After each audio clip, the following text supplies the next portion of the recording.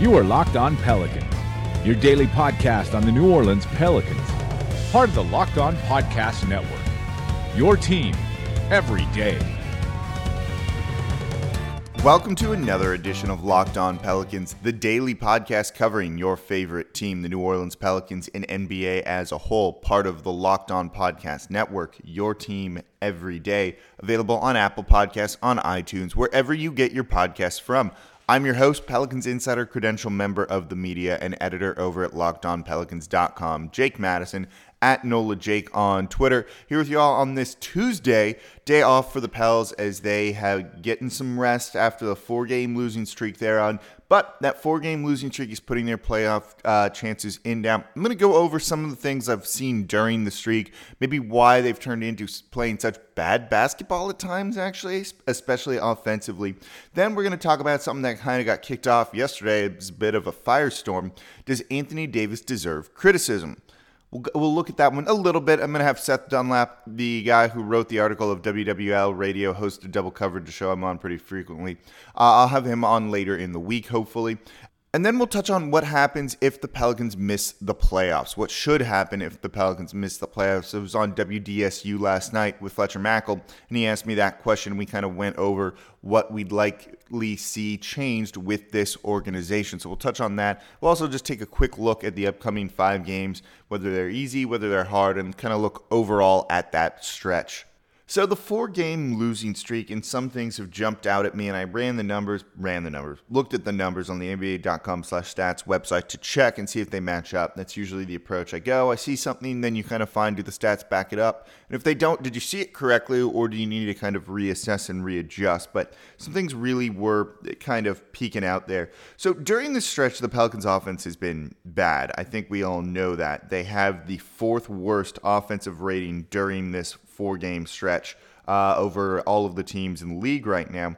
And as you look at it, you know, this Pelicans team isn't a good shooting team. They had that stretch where they were good from 3-point range for a little while, but a lot of that was due to DeMarcus Cousins. Now that he's not here, the shooting just has kind of almost fallen off a cliff, and you don't really trust the Pelicans to hit a 3-pointer at all. But it's more than that. They're not a good just jump shooting team in general. And when I wrote about it a couple of weeks ago, when we had an episode dedicated to it here on Locked On Pelicans, it was about the early offense, the playing in transition, the taking shots early or very early in the shot clock instead of that average and late range. Well, look at how this offense has changed during this 4-game losing streak. So during the winning streak, and in times after DeMarcus Cousins, the team right now, or the team then, was taking 38% of their offense in that average range with 15 to 7 seconds left on the shot clock. It's jumped to 44.3% over these last 4 games. They also only have an field goal percentage of 49.3 during that stretch. That's 5th worst. So this team, once they start to get in the half court and let defenders get set, let defenses get set, really do struggle to score unless it's kind of give the ball to Anthony Davis and score that way. Early on in the shot clock, when guys aren't set, that's when they tend to do well. So go to early in the shot clock. During the streak, they were scoring, or not even the streak, it was after the Cousins injury. 24.8% of their shot attempts came during that early stretch, 18 seconds to 15 seconds, left on the shot clock. Well, that's dropped down to 20.2% on offense during this 4-game losing streak. And that's where they do the best. They have an field goal percentage of 66.7 there, 5th best in the league during these past 4 games. So they're going away from what they do best. They're doing it, about 4.5% fewer, and they're going more to where they're the 5th worst shooting team during this 4-game stretch, and doing that about 6.3% more. Not exactly the direction you want to be going with that. This team can't really get that early offense. And part of that, and I don't think rebounding has been an issue all year for this team. Look where they are. It's the turnovers that give you empty offensive possessions, but we'll touch on that one too. But defensive rebounding recently has been a little bit rougher for the Pels. They're 23rd in defensive rebounding percentage during this 4-game losing streak, and 24th in opponent's second chance points per game. So not what you want to see from this team whatsoever. So they're not able to get those stops on the defensive end with a rebound and then get out and transition and run. That's been a problem here. But they do actually happen to have the 12th best defensive rating during the stretch. They're limiting teams. The defense is improving. It's not to the point where it needs, or where it's you can win games with it, but they're not getting blown out by any stretch in any of these games, and they're usually holding teams to under their scoring averages. So that's kind of something we've seen and makes a lot of sense. It is just that offense that's been killing you, and they're turning the ball over 15.5% of the time. Ranks 23rd, so in the bottom 20 here of everything, or the bottom 10 of everything when it comes to these offensive categories that are not helping you. They also have they're 26 in field goal percentage, so they're not shooting well. We've seen that. But the turnovers are killing you. You empty possessions, empty trips. You're not able to kind of get that score. You got to then run back and try and play in transition. The Pelicans are actually 6th in opponent points off turnovers. I cannot talk today or this week, apparently. So the team is 16th in points off turnovers for opponents. That's actually good. They're limiting the damage there. This defense is playing well, as we've seen. It's the offense that's struggling during this 4-game stretch, and they're not being carried enough by Anthony Davis. We've seen him disappear in that Cavs game. He didn't really feel like he had an impact. Same thing against OKC. He had good numbers, but a lot of them kind of came late when the game was more or less already lost, and the Pelicans were furiously just trying to get back into it. So what we'll talk about in the next segment then is it valid to criticize him? So before we get to that, make sure you subscribe, like on Facebook, follow it on Twitter. It's at Locked On Pels, the Locked On Pels social media. The Facebook stuff's important. It helps keep this free and 5 days a week for you. Just search Locked On Pels, Locked On Pelicans. Give it a quick like. Follow it on Twitter at Locked On Pels. And make sure you subscribe wherever you get your podcast from. Anthony Davis and criticism. And this kind of got kicked off by my good friend Seth Dunlap, host of Double Coverage there on WWL Radio, 8 to 11 p.m., 870 a.m. in New Orleans. Might be on 105.3 too, their sister FM station. But the 870 is the big one. You guys all know WWL Radio down here locally.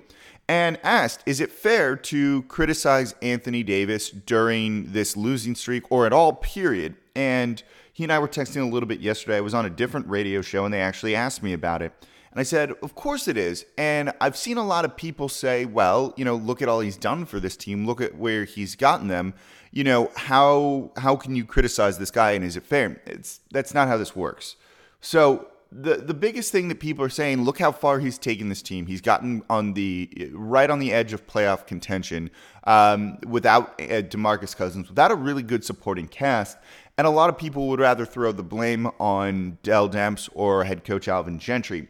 And this goes to a thing that a lot of people want to do, which is where you just find someone to blame and it makes sense and it's easy, when frankly it's rarely ever easy to kind of find an answer to these things or who to criticize. And it's more than one people. And it's not like, you fire the head coach, you bring a new one in and everything's fixed. That isn't how it works whatsoever. But it's easier to kind of rationalize and think like that. So I think that's why people kind of want to take this away from Anthony Davis, saying he can't really do everything.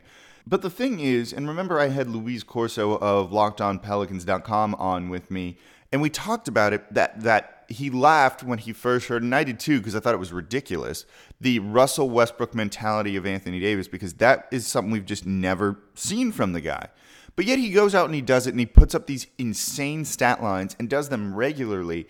And the question then becomes, why the hell wasn't he doing this before?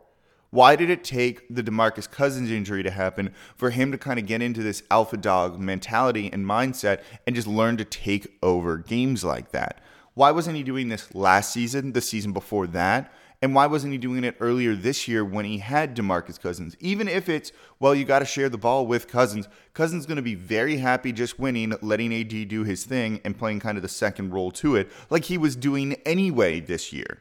So I think that's the valid criticism is, why wasn't he doing this? Why over these past couple of games has he not taken over like you'd like him to? You can point to the ankle injury, that's fine, but that doesn't excuse it entirely, and it does make you wonder what's going on here and why isn't this something that's done consistently? We've seen it, his kind of attitude and how into the game he's in was not always there early on in the season at times. So I think this is, a valid thing to criticize him for. Now, I don't think there's much else to criticize him for. He's done basically everything he can other than, dragging this team single-handedly into the playoffs. But this team and the mentality of it and the makeup of it would be entirely different if he was playing like he was towards the end of the season to begin the season. And that is valid to say. Then we wouldn't be worried about these upcoming 5 games and do the Pelicans make it in. So I wasn't really going to touch on the Red Bull stunt that he did because honestly, what does it matter? And the other than it was terrible. And then I see, as I'm recording this right now, it's 7 a.m. on Tuesday. Woke up early to record this because I was too tired last night watching the NCAA title game. I like college basketball to a degree that the final is fun. The Final Four is fun. This is a tangent. Man, I watch so much NBA. It's rough to watch those guys. But Villanova, interesting team. A lot of threes. Kind of seeing the NBA effect heading there. But anyway, as I record this, Anthony Davis pops up on my Twitter timeline promoting Mobile One. And man, if you click on his Twitter, it's starting to look like Drew Brees, where it's just promoted post, promoted post, promoted post. And that's really it. And maybe this is just a New Orleans thing here. Just something I found interesting. But anyway, that stuff is fine. He's recorded all these things probably well ahead of time. I don't think it has anything to do with his preparation for these 4 games, for the 4-game losing streak. The bigger thing is I'm worried about his ankle and making sure that's right because he does look off right now. If it's not the ankle, it's something else, and maybe it's the minutes catching up to him potentially too. But something's got to get fixed here, and he's got to be the one that leads this team to the playoffs. It's not anyone else. His team is going to go as far as he does, so he needs to wake up from his own personal little slump. Otherwise, there's going to be criticism. And if it's, you're playing on an injured ankle, you shouldn't have been doing that. You got to look at maybe does he hurt the team while he's out there? Because there were times in that Thunder game where he absolutely did. So again, criticism is very fair here and at times very warranted. So before we take a quick look at the upcoming schedule, these final 5 games, is there a trap game in there? I'm actually not sure that there is. So make sure you subscribe to the Locked On NBA podcast Monday through Friday, recapping everything going on around the league, taking a look at the biggest stories, talking about everything you want to know with the NBA as a whole. A great refresher, great reminder, quick daily podcast to listen in addition to Locked On Pelicans. So make sure you subscribe to Locked On NBA. So these final 5 games for the Pelicans are going to obviously make or break the season, starting tomorrow with the Memphis Grizzlies, which of course we'll preview here on Locked On Pelicans. But this schedule looks okay, and I went on Locked On Nuggets yesterday to kind of give my confidence level in the team making the playoffs, and Adam Mata, the host of Locked On Nuggets, and I talked for a little bit about this Pels schedule, and he said he looked at it and he goes, the Pels have this 4-game losing streak, but, is it really that bad? Did they just happen to play good teams right now, and that's that? And I mean, these were 4 good teams that they played and lost to. It wasn't like they lost to kind of a basement dweller or anything. And I said they played well in all of those games, again, which they have without really good performances from Anthony Davis. So, these final 5 games have to make you feel a little bit better. You got the Grizzlies, who have beaten the Nuggets, who have beaten the Timberwolves over the past month or so and played spoiler a little bit and kept this playoff race wide open. But they also rested Marc Gasol the other night, took him out of a very winnable game. They very clearly want to lose at this point and not really win games. And you see him on the injury report. And I think you're going to continue to see him on the injury report to kind of hide the fact that they're outright tanking right now. I don't think they wanted to win those other 2 games and kind of kill their chances of a high pick. Because this is a team that's going to be right back in playoff contention next year. You got Gasol, you got Conley. And if you get a high youthful pick, get him in there, high talented pick, whatever, and get him into that team and off the bench or what have you, an impact player, and you might be able to get one. This is a team that jumps right back into contention for that bottom half of the Western Conference playoff seeds. So right now they want to lose, and that's their incentive. And just because they've beaten teams in the past, I expect this one should go the Pelicans' way. Then they go on that West Coast road trip, which maybe initially looked kind of scary other than the Suns game. The Suns, who have won 1 game since January and likely aren't going to win 1 game the rest of the season. They have no incentive to. But they're still a young, youthful team. They've given the Pelicans a little bit of fits at times, but you've seen AD dominate them, and hopefully maybe that's the game he gets back on track against. But you look at the Grizzlies and the Suns, and you're just not worried about them, nor should you be. It's that Warriors game on the second night of a back-to-back that Saturday that maybe is going to be a concern here. But the Warriors are locked into the 2 seed. They have nothing to play for. They've been banged up. They've been injured. You also don't necessarily want Kevin Durant getting any more technicals or ejections and potentially missing some time in the playoffs because of things like that or early games. So that might be an issue where they just rest him. Maybe they trot out one of those lineups of names you've really never heard of before that still play incredibly well, because that's what all Warriors players apparently do. But that's a game that all of a sudden does become very winnable for the Pelicans, because they're not going to have all of their best guys, or they're only maybe going to be playing them limited minutes. So it could work out in the Pelicans' advantage. This, though, is the game that you have to be concerned about. Second night of a back-to-back. You're going from Phoenix to Golden State. You're going to be tired. It's still the Warriors. It's still in Oracle Arena, where they have a ton of energy and loud, and it's just kind of a raucous home crowd environment that can throw a team off. Then on Monday, after a day off, you get the Clippers. This Clippers team's likely going to be eliminated from playoff contention by this time this game tips off. It might be that day that the team gets eliminated officially from playoff contention, but for the most part, the Clippers should be out at this point, meaning they've got nothing to play for over their final 2 games. So why not just kind of rest their starters, put in some of the young guys, see what they're capable of? So that, in theory, bodes very well for the Pelicans, but you've got to also remember that sometimes those young guys want to prove something. If you got guys in contract years, they usually have big games, things like that, and that could upset this Pelicans team a little bit, so not necessarily what you want. But again, the Pels have played the Clippers very well, the loss being the game right after DeMarcus Cousins was injured that Sunday. You had to figure this team was going to be in for a letdown then, so I don't worry too much about it. It seems very winnable, especially if the Clippers are eliminated from playoff contention. And then you've got the final game of the regular season against the Spurs, who might be locked into a playoff seed at that point. Might be in the 4 or 5 spot, unable to move. So they might rest some guys and just get them a little bit healthier. They've been dinged up at times. Just rest these guys who've been playing out of their minds for the final 2 months of the year, basically in the playoffs and the playoff mentality already. So the Pels' final 5 games really does look wide open for them to go 4-1, 5-0, which will assuredly get you into the playoffs at that point, I would think. And then, you can kind of go from there and see where you are seeding-wise and just get in and not worry about it. But potentially means they could finish in that 6 seed, which I think is maybe their ceiling right now and what everyone's really hoping for, not 7 or 8. But just getting in, I think, at this point, given the stakes and the situation and how everything's kind of panned out, would be important. But Adam Mares was kind of optimistic about the Pelicans, saying he thought it would take a major collapse from them to avoid missing the playoffs. So hopefully that doesn't happen. If we're getting that from opposing writers, bloggers, podcasters takes here for a team that's trying to make the playoffs, that's pretty good. So I think you've got to feel at least very optimistic about the Pelicans getting into the playoffs with those final 5 games.